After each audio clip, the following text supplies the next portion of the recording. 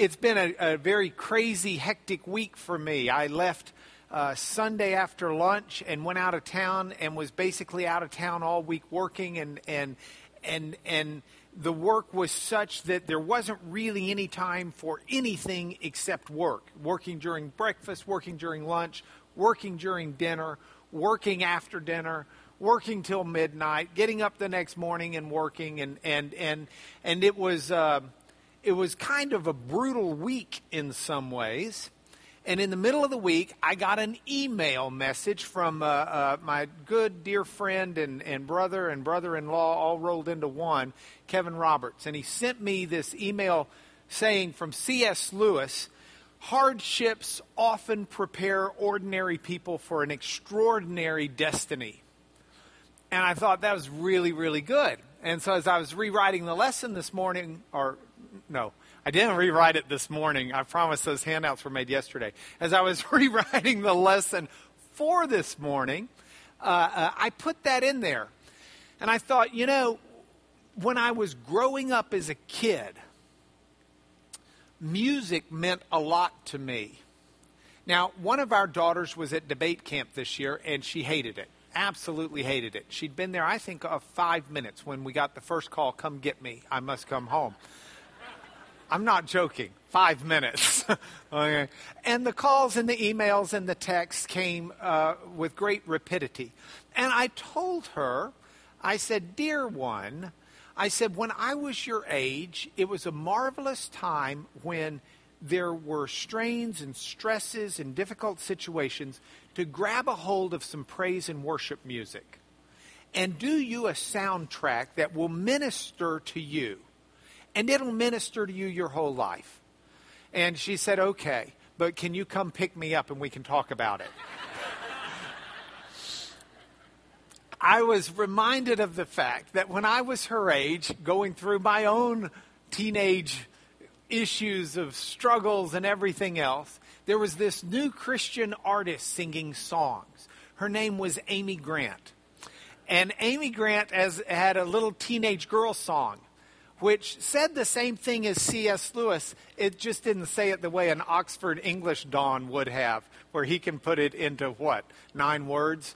And hers took like 17 verses. But it was the same concept. She said, "It seems with you there's something new every time I turn around. I never really know quite what to expect, but it won't keep me down because I know you bring each and everything to teach me how to live. And the secret of it all is trusting in you and the wisdom you give." And the name of her song was Faith Walking People. And it was a tremendous, fun, great little message for me at the age of 16 or however old I was. But the remarkable thing is, here I am at 52, and that song still exists in my brain. And there are times where I still call that song up and rely on that song to help sustain me through difficult times. Music has an incredible power. And we left off last week with Paul and Silas being imprisoned in Philippi. And they were singing worship songs to the Lord at midnight when the earthquake happened. And God would have released them, but they just stayed in jail and kept singing, knowing if they had fled that the jailer's life would have been forfeited. He would have been killed for being derelict in his duties.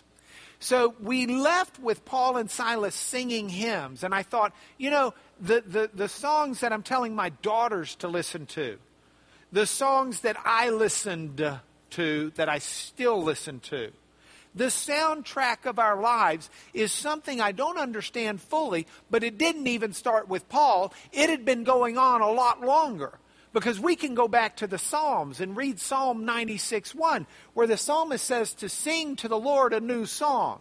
Sing to the Lord all the earth. Sing to the Lord. Bless his name. And at the end of verse 6, one of the reasons why is given. Because when you are blessing the Lord and you're singing to the Lord and you're praising the Lord, you're drawing into his presence. And in the presence of God are strength and beauty And so for Paul, or for my children, or for me, or for you, to draw into the presence of God in song not only provides the strength that we get from God, but it provides beauty in the sense of a perception of things, a recognition of reality for what it is. And so it's a marvelous, marvelous thing. And I want that to be kind of the drumbeat behind this lesson. As we work through what happened in the continuing saga of Paul's missionary journey, second missionary journey. Now, we've put a nice satellite view up this morning. We're going to work off of the satellite. I keep experimenting with which map works best. Sorry about that. But if you recall, in Antioch, we started out with Paul and Silas. And I'm going to go back just quickly. We're going to go through this really fast because I want you to see the ebb and flow of what happens. So Paul and Silas start out in Antioch, and they decide they're going to go see the churches they saw established on their first missionary journey. So their goal is really just to go to Derbe, Iconium, Lystra, and Antioch, while Barnabas and John Mark go hit the churches on the island of Crete. And they do it by going overland, and they go, and along the way when they're in Lystra, they pick up a young man, Timothy. And Timothy joins them on this mission effort. So what started out as Paul and Barnabas, lost Barnabas, picked up Silas, now adds Timothy to the troop. And they continued on from there, and as they continued to work their way toward the west, sorry, it got turned around. Yeah, that's west. As they continued to work their way, it's really weird when I'm facing you. For me, west is over here. But for you, west is over here. So, west. Okay, sorry. So, they go west.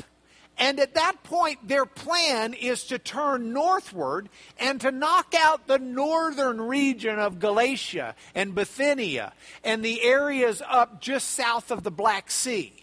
They're basically going to take Turkey out in one fell swoop. But the Lord prevents them from going there. The Lord says, no, you're not allowed to go there. That's not what I have for you. And instead they go on further west to Troas. Now going to Troas was not Paul's plan. It wasn't. But it was God's. It's that Amy Grant thing. It seems with you there's something new every time I turn around. And this is not, Paul had a very clear plan. Paul was going to go to the churches where they were and then finish that mission effort north of those churches. But God says, no, you're going to Troas. So Paul goes to Troas, and what happens in Troas? He picks up another one. He adds Luke. What would the world have been like if Paul had not picked up Luke? What would the world have been like if Paul had been disobedient to the Lord and said, hey, mission work. I'm going where I want to go. And had not had this anyway. So, Paul follows the Lord. He goes to Troas. He picks up Luke. And now we've got Paul and Silas, Timothy and Luke. They take the boat. They head over toward Neapolis. From Neapolis, they go inland to Philippi. This is where we had them last week.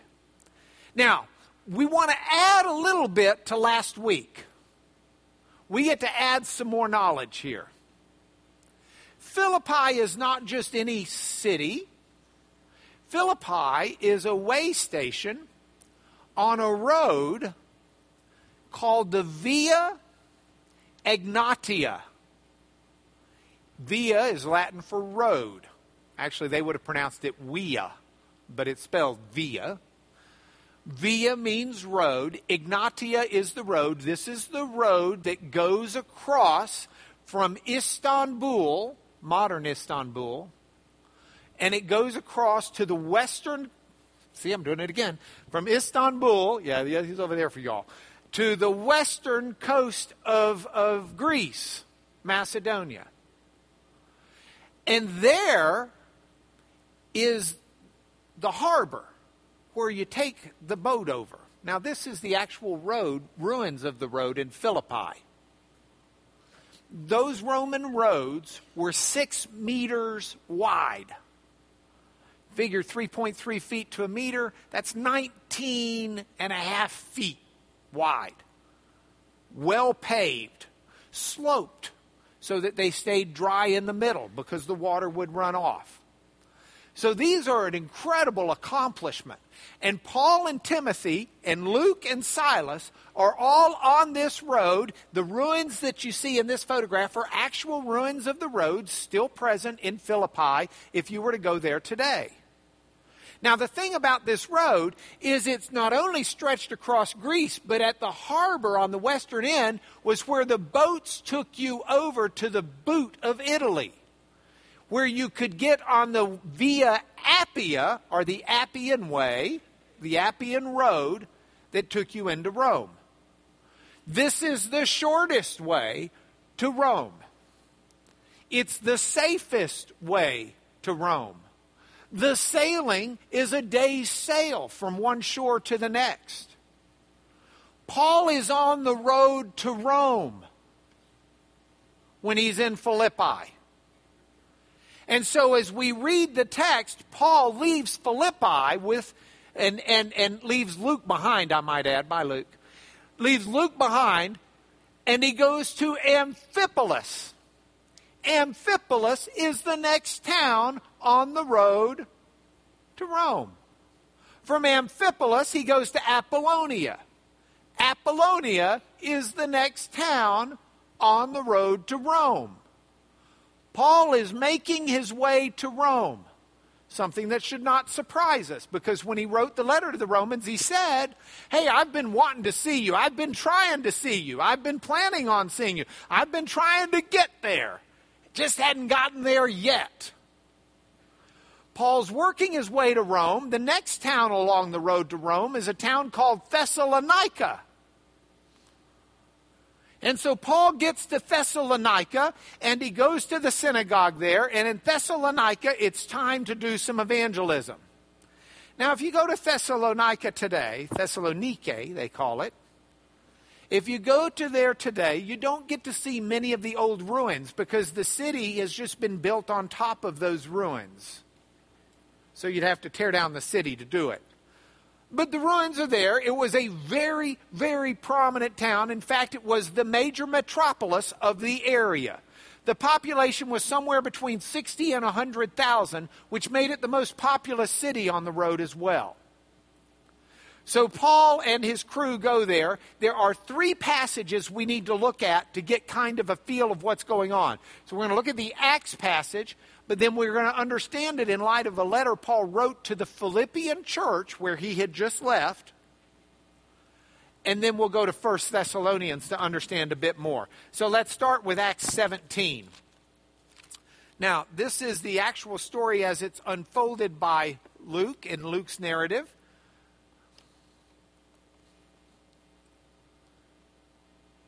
So, Paul gets kind of kicked out of Philippi, and when they'd passed through Amphipolis and Apollonia, they'd passed through, in other words, they're on the road.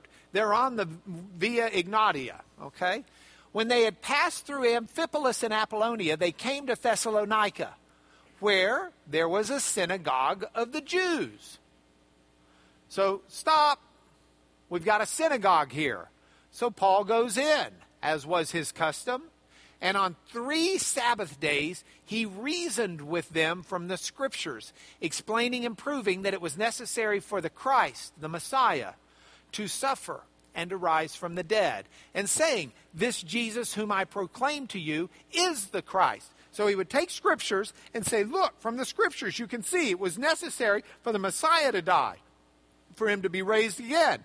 However, he didn't leave it there. He said, the Jesus that I've been telling you about, the historical person 15 years ago, we're in about 49 AD, 16 years ago, in Jerusalem, he is the Messiah. He's the one that was crucified. He's the one that was resurrected. Now, some of them were persuaded, and joined Paul and Silas, as did a great many of the devout Greeks, and not a few of the leading women. But the Jews were jealous. Now, the Jews here doesn't mean all of the Jews. It means the Jews that were not persuaded.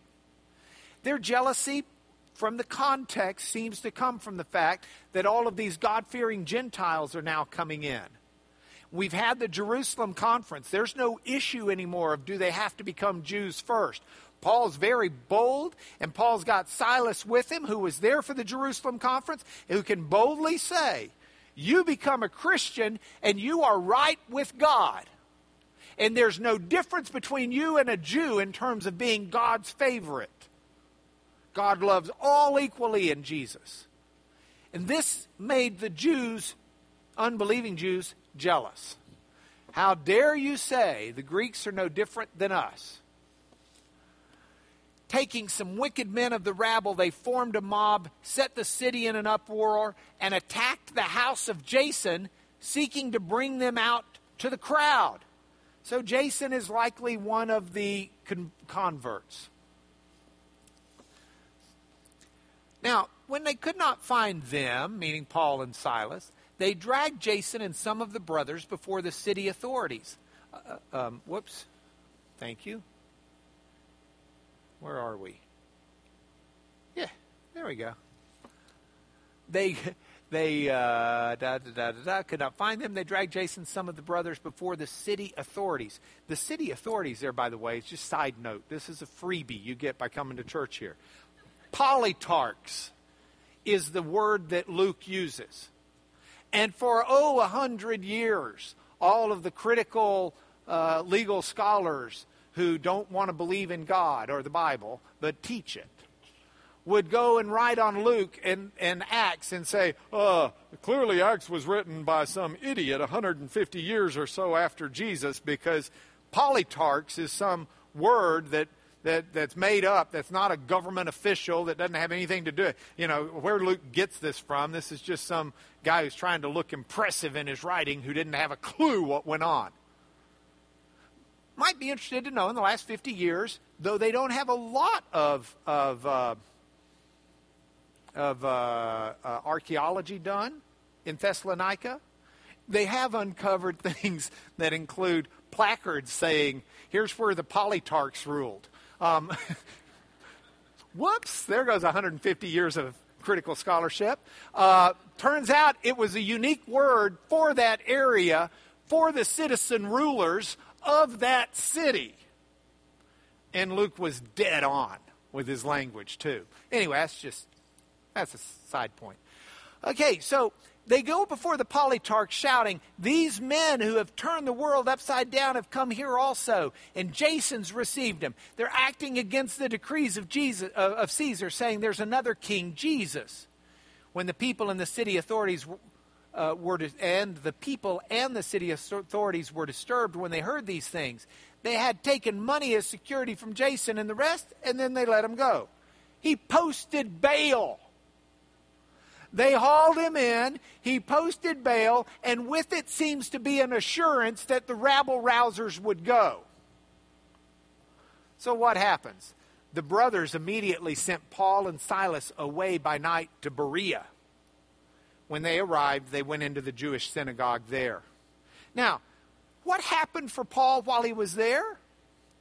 We know that Paul was actually working for a living, because he tells the Thessalonians in his letter to them, hey, I didn't take any money from you guys. I wasn't there trying to sell something to you. I was there delivering the good news, and I was working the whole time, so you could never accuse me of saying that this is something that I'm doing for my benefit. So Paul makes that clear to the Thessalonians. Interesting side note, he also did receive some help from the Philippian church while he was there, because he tells the Philippian church in Philippians 1:5 that they had partnered with him in the gospel from the very beginning. So if we look, for example, at the First Thessalonians 2 passage. 1 Thessalonians 2. we see in we see Paul. Now you see, Paul recognized the brothers had to ship Paul off in the middle of the night. And so Paul didn't get a chance. I mean, he wasn't planning on leaving. He didn't say his goodbyes. He didn't give his final word. He didn't say, hey, let me give you some counsel. Hey, write this down. Hey, let me appoint elders. Hey, let me do. It's just in the middle of the night, totally unexpected. No thought behind it at all. He gets shuttled out of town. So Paul writes back to the Thessalonians, and we'll look at when he wrote that, probably the next week or the week after. Paul wrote back and said to him, our appeal does not spring from error or impurity or any attempt to deceive. Just as we've been approved by God to be entrusted with the gospel, so we speak. We're not doing this to please man. We're doing this to please God. Ties in really well with Pastor Stephen's sermon this morning. We never came with words of flattery. It wasn't a pretext for greed. God is witness. We didn't seek glory from people, whether from you or from others. Now, we could have made demands as apostles, but we were gentle among you, like a nursing mother taking care of her own children. Being affectionately desirous of you, we were ready to share with you not only the gospel, but our own selves, because you had become very dear to us. You remember, brothers, our labor and toil. We worked night and day that we might not be a burden to any of you. He's saying, I was working the whole time I'm preaching so that you wouldn't have to pay me while we proclaim to you the gospel. Your witnesses, and God also, how holy and righteous and blameless was our conduct towards you believers. Now, as we continue down here, let's skip down to verse 17, because we'll deal with Thessalonians at another time. But since we were torn away from you, brothers, for a short time in person, not in heart, we endeavored the more eagerly and with great desire to see you face to face, because we wanted to come to you, I, Paul, again and again, but Satan hindered us. So finally, he sends Timothy instead, and that's in the letter. So now, if we go back to Thessalonica, so here they are in Thessalonica. They have the problems. They get shuttled out in the middle of the night. It's a quick and a shameful nighttime departure. You say, what is shameful about that? We need to remember Paul was trained as a rabbi. And the rabbinical training that he received was such that you never, ever start a journey at night. You don't for two reasons. Number one, it's not safe. They don't have lit roads out in the countryside. You don't have bright lights on your chariot. Not that he was in a chariot, he's walking. He didn't even have flashlight. Everready had not yet made the batteries. So, one, it's not safe. Common sense says you don't do it. But two, it was shameful. Because since it wasn't safe, the general view was men who were slinking out at night were doing it for no good reason. So the rabbis taught, and I brought you some rabbi teaching today. This is from the Talmud. I mean, look what it says. Oh, I'm sorry. Let's look on the English side.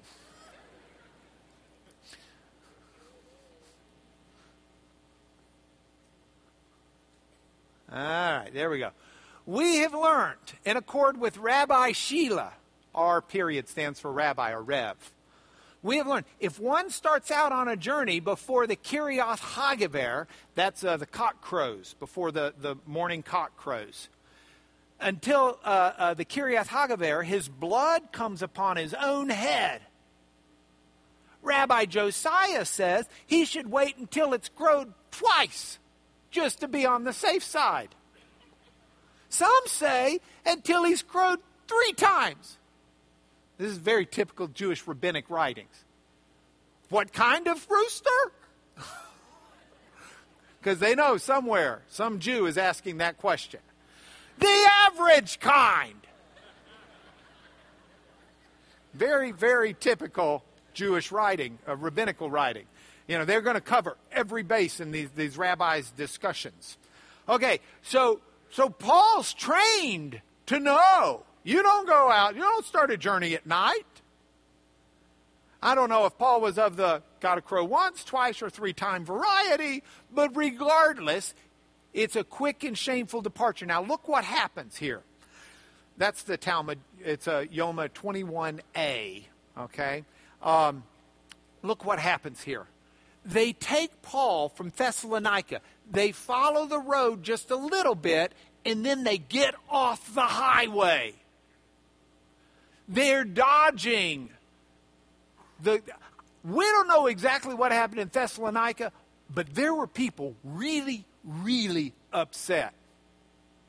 And I'll show you how we know that in a minute. But one hint we've got is they go south to this place called Berea, which is off the main highway. It's down south toward a harbor in the lowlands. The mountains are just immediately to the west. It's in the coastal area that comes off of the mountains there. And this was not Paul's plan, but it was God's. See, Paul was headed to Rome. Paul was going to take the gospel to the heart of the Roman Empire. And he'd been going stop by stop by stop. And these guys take him in the middle of the night in a shameful way. And they take him out of town and they take him off the highway down south to Berea. You know, it's really interesting. Because Paul goes south to Berea, and what we'll read about in a minute with the story, is the Thessalonians were so upset with Paul that they actually went chasing after him. They found him in Berea, and they caused so much trouble for Paul in Berea, Paul's got to be shipped out of Berea. There's no way. Now, Paul's probably in Berea biding his time to get back on the highway and head on to Rome. But he's got no shot. The Thessalonians have come at him again. And as a result of God's plan instead of Paul's, Paul has a chance to convert people in Berea, and from there Athens, and from there Corinth. Without the Corinthians, converted by Paul, where would the world be without 1 Corinthians chapter 13? What's more, since Paul's not able to get to Rome, do you know what he does instead? He writes the letter to the book we call Romans. God had an amazing plan so far beyond the plan of Paul. And I don't know if Paul's thinking the Amy Grant song or if Paul's thinking the C.S. Lewis quote. Or maybe he's singing his own psalm. But Paul was a faith-walking man who knew that the plans may not be his plans, but they were the Lord's plans, and that's what he wanted. And so we follow the story. Now, if you go to Berea today, there's not much to see. They haven't done a good job at digging into the archaeological stuff at all. But we can read about briefly what happened there. It's not a long story if we look in Acts 17, 10 through 15. So we flip back to Acts again. And here we have the story. Now,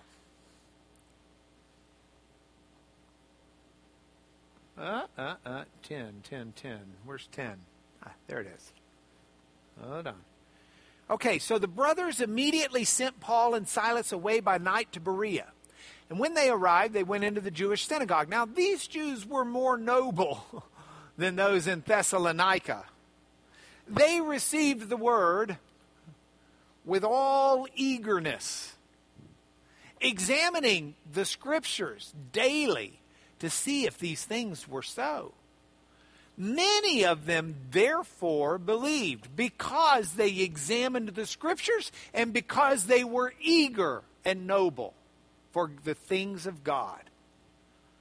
So many therefore believed, with not a few Greek women of high standing, as well as men. But when the Jews of Thessalonica learned that the word of God was proclaimed by Paul at Berea, when they found him, when they found where he was and what he was doing, they came there too. They walked 40 miles to go get Paul. I mean, who does that? I mean, seriously, I've had people aggravate me before. And when they leave, it's just kind of like, good riddance. You know, if I'm feeling particularly bad, I'll spit. But I'm not going to walk 40 miles just to persecute them. When I'm through, I got to walk 40 miles home. I wear a Fitbit. This keeps track of how many steps I walk. And I'm all for walking. By the way, I strongly recommend you buy one of these. It's amazing. It makes you park in the furthest possible space because at the end of the day, you compare with your wife who's walked the most steps. Becky, on the other hand, has figured out if she just does this, she gets credit. But I don't go walking 40 miles. They came there agitating and stirring up the crowds. Then the brothers immediately sent Paul off on his way to the sea. But Silas and Timothy remained there. Those who conducted Paul brought him as far as Athens, and after receiving a command for Silas and Timothy to come to him as soon as possible, they departed. So now we go back to the story, or this PowerPoint. So Paul loses Silas and Timothy, but Paul heads down to Athens. Now Paul is alone in Athens. When you sail into the harbor in the Piraeus there, Piraeus is the little harbor area of Athens. When you sail in, your eye is immediately captivated by the Acropolis, even today. And if you've been there, you see it up on this hill. And this is after 2,000 years of destruction on that thing. At the time, it was in great condition. So Paul, I got to tell you, this is one of my favorite passages in the Bible. And this is Paul. He doesn't want to do a mission trip alone. He wants to go with Barnabas. And then Barnabas goes a different way, so he takes Silas. Then he picks up Timothy. Then he picks up Luke. But then he loses Luke. Then he loses Silas. Then he loses Timothy. It's Paul all alone, save for the fact that with Jesus, we're never alone. And Paul goes into Athens, which is the center of the intellectual world. It's the center of culture. It's the birthplace of democracy. If you don't even read philosophy, you've at least heard of Socrates, Plato, Aristotle. They all made their mark in Athens. Athens is and was a great center of Greek culture and understanding. And I just wonder what it would have been like for Paul. I mean, Paul spoke Greek. We read his Greek letters. He did good with Greek. Paul grew up, at least some, in his birthplace of Tarsus, which was a Greek-educated city. I think Paul must have been really excited, but also antsy. I don't think Paul liked to be alone. He's always asking someone to come with him, even at the end of his life. Please send John Mark. Hey, send so-and-so. I'm not alone. I've got these people with me. He's always making that point. But he's all alone, and he goes there. And so we can read the story, and we'll go back and forth between the PowerPoint because I've pulled some pictures for you. But let's go to Acts 17:16 for a minute. So here we go. So Paul is waiting for Silas and Timothy to come join him in Athens. And his spirit was provoked within him as he saw the city was full of idols. I had lunch on Monday with a 79-year-old law professor who's an icon of the bar. He is, if you ever saw the movie Paper Chase, it was based on him. His name's Arthur Miller. And Arthur's a dear friend of mine. He was on Good Morning America as their legal guy for 20 years. He's done more TV than any lawyer in his age and generation. He's just an absolutely erudite, brilliant, marvelous man. Still teaches. And I was talking to him about his students. And he said, and I said, yeah, your students, it's really interesting because one of our daughters has been talking to some of his students, and he said, yeah, well, he said, I don't get the students. And I said, what do you mean? And he said, they're scared of me. And I said, they idolize you. He says, but I'm just me. And I said, well, you're a heavyweight in the legal world. And he says, but I still don't get it. And I said, Professor, I know you don't agree with me on matters of faith. But I said, because he's not sure if there's a God or not. We've had many discussions. I said, but I want to tell you what I believe to be true. God has made all of us with a heart toward worship. And it's a heart to worship Him. And if we don't know Him, we fill it up with idols. We fill it up with other people that we are things or ideas or concepts that we worship, that we think are worth living for, that scare us, that awe us, that inspire us, because it's the nature of how we're made. I said, so we're always making idols if we don't know God. And your students, some of them, idolize you. I don't know that he agreed with me, but I still believe it. Anyway, so Paul sees all of these idols, right?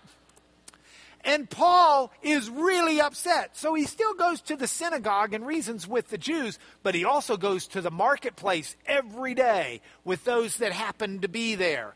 Now, the marketplace, the agora in Greek, he goes to the agora. Some of the Epicurean and Stoic philosophers also conversed with him. Some of them said, what does this babbler wish to say? The word for babbler, spermologos, is a seed picker, like a sparrow or just like a street person who's picking garbage out to eat.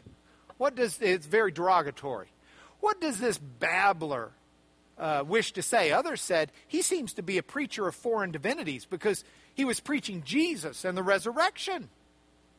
And they took hold of him and they brought him to the Areopagus saying, may we know what this new teaching is that you're presenting. You bring some strange things to our ears and we want to know what these mean. Then Luke adds this really positive Michelin tour guide comment for everybody. He says, all the Athenians and the foreigners who lived there would spend their time in nothing except telling or hearing something new. Luke, clearly not a fan of the Athenians. Okay, if we go back to the PowerPoint for a moment. So Paul goes in, and Paul goes to the agora. This is a reconstruction of what the agora would have looked like at his time. The agora was a major meeting place. It was a major conversing place. It was a marketplace, all rolled into one. Here are the ruins of it now. You can see in the ruins here in the foreground of the agora, up on the hill to the top right of that picture is the Parthenon. That is the Acropolis, the high city. So you've got the Parthenon and all of those temples up there, the temple to Athene Nike. Now, we're told by Luke that Paul engages with some Epicureans and some Stoic philosophers.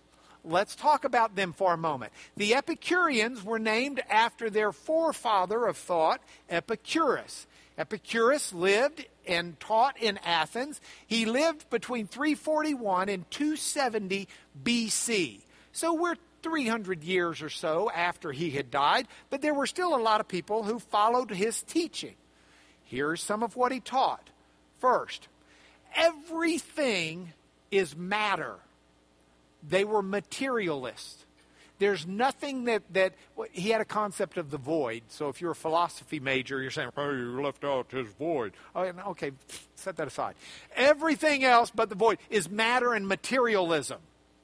Okay, so even everything you see, physical. Next, reason trumps everything. Reasoning and rational thought is the highest and best. Next, you should live your life to find happiness.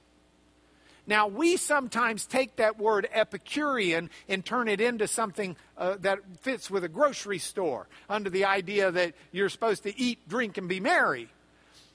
He wasn't a glutton.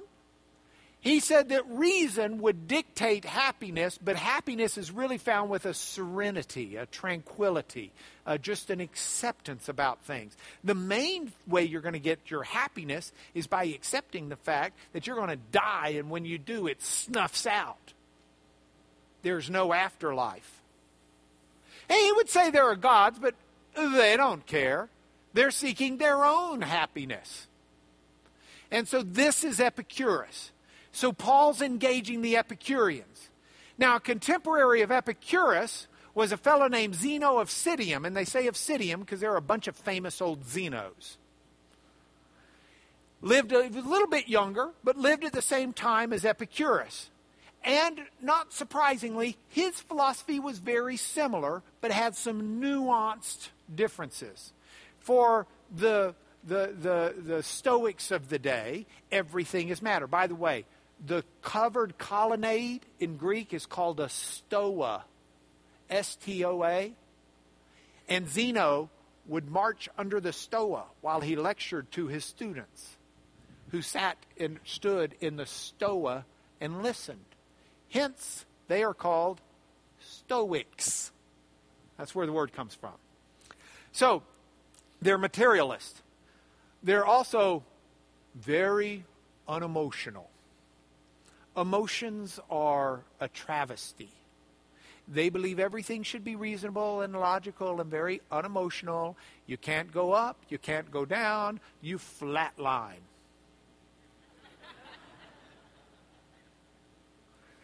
And they would say there's a God, but the God is just, it's a very pantheistic thing. It's kind of the soul behind all of the things in the world. So Paul engages these folks. And he engages them enough to where they want him to go to the Areopagus. Now the Areopagus is Ares is the Greek word for the Latin god Mars, the god of war. So in Latin mythology, you'd call him Mars. And so the hill, the Pagus, would be called Mars Hill, if we were translating the Latin. If we're just speaking in Greek, it's the Areopagus. It's Ares, Mars Hill, okay? So originally it was this, it's that. You can climb up on it. They have a plaque of Paul's speech. You can climb up on it. As a practical matter, the council that used to meet on it may have been meeting somewhere else when Paul had his meeting, so he may not have technically been up there. He'd have been nearby. But whether he was or not, when you're there, this is what you see if you look one direction. You see the Acropolis with all of the temples. The other direction, you look down and you see the Agora with all of its temples. And so Paul is there, and Paul has this conversation with them. Look at how Paul addresses them if we go to the Elmo, please. So Paul, standing in the midst of the Areopagus, said, standing in the midst, by the way, Paul, he's just a cool dude. Okay, he's trained as a rabbi. Rabbis, go back and read the cites I've given you from the New Testament. A rabbi, you stood up to read the scriptures, then you sat down to teach. But not the Greek philosophers. The Greek philosophers to teach would stand up, they would put out an arm, and they'd commence to teaching. And that's what Paul does. He strikes the philosopher's pose. Because Paul's a Jew to Jew and a Greek to Greeks, and he's a philosopher to philosophers. so that he might reach them for the Lord Jesus Christ. Standing in the midst of the Areopagus, Paul says, "Men of Athens, I perceive in every way you're very religious. I passed along, I observed the objects of your worship." You're worshiping these objects. "I found also an altar with this inscription, 'To the unknown God.'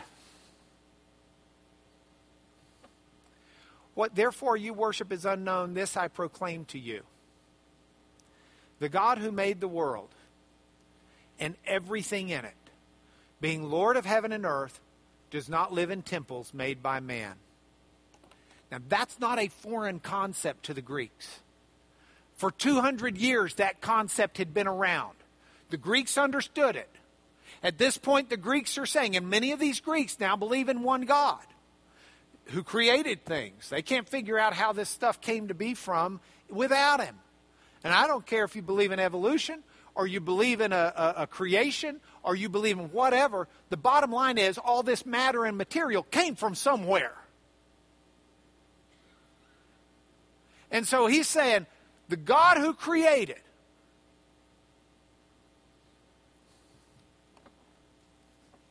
doesn't live in temples made by man. He's not served by human hands as if he needed anything, since he gives to all mankind life and breath and everything. And oh, if you read the Greek, it reads so eloquent. Paul is rhyming his Greek words like a Greek rhetorician who is first rate. They had to be impressed that this foreign Jew is standing there in the pose, making the references, making the statement, and doing it with eloquence that is exceptional. He continues to say, "And God made from one man every nation of mankind to live on all the face of the earth, having determined allotted periods, the boundaries of their dwelling place, that they should seek God." And here's the thrust of this statement. Paul's saying, God didn't make everything for us to wallow in it, seeking our own happiness. Our first and highest priority is to seek and understand the God who did this. That's the academic challenge. That's the focus. But that's also the spiritual challenge. That's also the personal challenge. He says that they should seek God and hope that they might feel their way toward him. Grope is a good way to translate that Greek. And find him. But he's not that far from each of us. For in him we live and move and have our being. Paul's quoting a Greek philosopher. As even some of your own poets have said, for indeed we are his offspring. That's from Herodotus' poem. Herodotus, by the way, was from Paul's hometown, but famous in Athens. Being then God's offspring, we ought not to think the divine being is like gold or silver or stone, an image formed by the art and imagination of man. God made man in God's image. These are things we've made out of our imagination. These are idols we've constructed to worship when we need to be worshiping the Lord God who made us, not what we have made. And the times of ignorance God overlooked, but now he commands all people everywhere to repent. Because he's fixed a day on which he'll judge the world in righteousness by a man whom he's appointed. And of this he's given assurance to all by raising him from the dead. Look, Paul's not going to the Old Testament with these folks because it would have meant nothing. Paul is going to them from where they are, meeting them where they are, and as Stephen said this morning, a divine appointment. When they heard of the resurrection of the dead, some mocked. Yeah, but especially the Epicureans who thought death is the end. But others said, okay, I want more of this. I want to hear more about this. So Paul went out from their midst, and some men joined him and believed. among whom were Dionysius the Areopagite, and a woman named Damaris, and others with them. Dionysius becomes the first bishop of the church, according to church history, in Athens, and ultimately is martyred for his faith under Domitian, Emperor Domitian in the 90s. So what do we have here? Paul had a very different... Oh, by the way, next week, Corinth. Paul had a very different missionary trip than he expected. Hardships often prepare ordinary people for an extraordinary destiny. It seems with you there's something new every time I turn around. I never really know quite what to expect, but it won't keep me down. Interestingly enough, about a month or so ago, Amy Grant came out with a new album. She has a song on there, If I Could See Like the Angels See. And she talks about how different her life would be if she only could see beyond what she sees. It's a tremendous song. But what I found interesting is she's singing the same message just as a more mature woman in her 50s that she was singing when she was a teenage girl. Because while the looks can change with age, and while the sound can change with age, the message is as eternal as our walk with God. Points for home. We'll take first point from Thessalonica. A mob dragged Jason and some of the brothers before the city authorities. Paul gets booted out. I'm sure this is not what Jason had planned when he became a believer. It certainly wasn't what Paul had planned on the road to Rome. Lord, those are not my plans. I've said that to him before. I still say that to him. But I hope I have the wisdom to say, and I'd rather have yours than mine. Whatever you've got in front of your life, Lord, those aren't my plans. I had this whole thing worked out. That's okay. It needs to be the other way. Be a walker in faith. From Berea, these Jews were more noble than those in Thessalonica. They received the word with all eagerness, examining the scriptures daily to see if these things were so. I don't know how to add to that, except to say, point for home, may I be a Berean. Lord, may I receive your word with eagerness. May I examine the scriptures daily. Oh no, we just do, that's what we save for Sunday morning. Daily. To understand the will of God and how he's moving and working. Last. From Athens. Paul said, God has given assurance to all by raising this man from the dead. Paul wasn't going to say that and skip town. Paul was never worried about you checking his sources. There were plenty of eyewitnesses alive at the time he said it.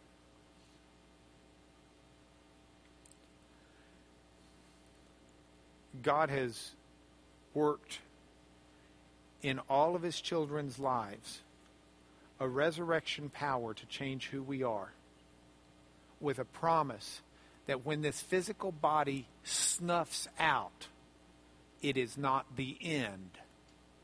It's just the doorway to eternity. Amen, Lord Jesus. Would you pray with me? Father, thank you so much for the blessings of Paul's journey and the journey of those with him. For securing those, for us to read and be able to study, for letting us live in a day and in an age where so much has been uncovered by archaeology to help us understand even more fully the depths of the riches of your plan. I pray, Lord, for every person hearing this message, that your Holy Spirit will reach in just as assuredly as you turn their lives upside down, around, sideways, backwards, whatever you're doing, to see that your plans are done instead of ours. Lord, it's my prayer that folks hearing this message will be encouraged and will embrace your work in their lives. Through Jesus our Lord. Amen.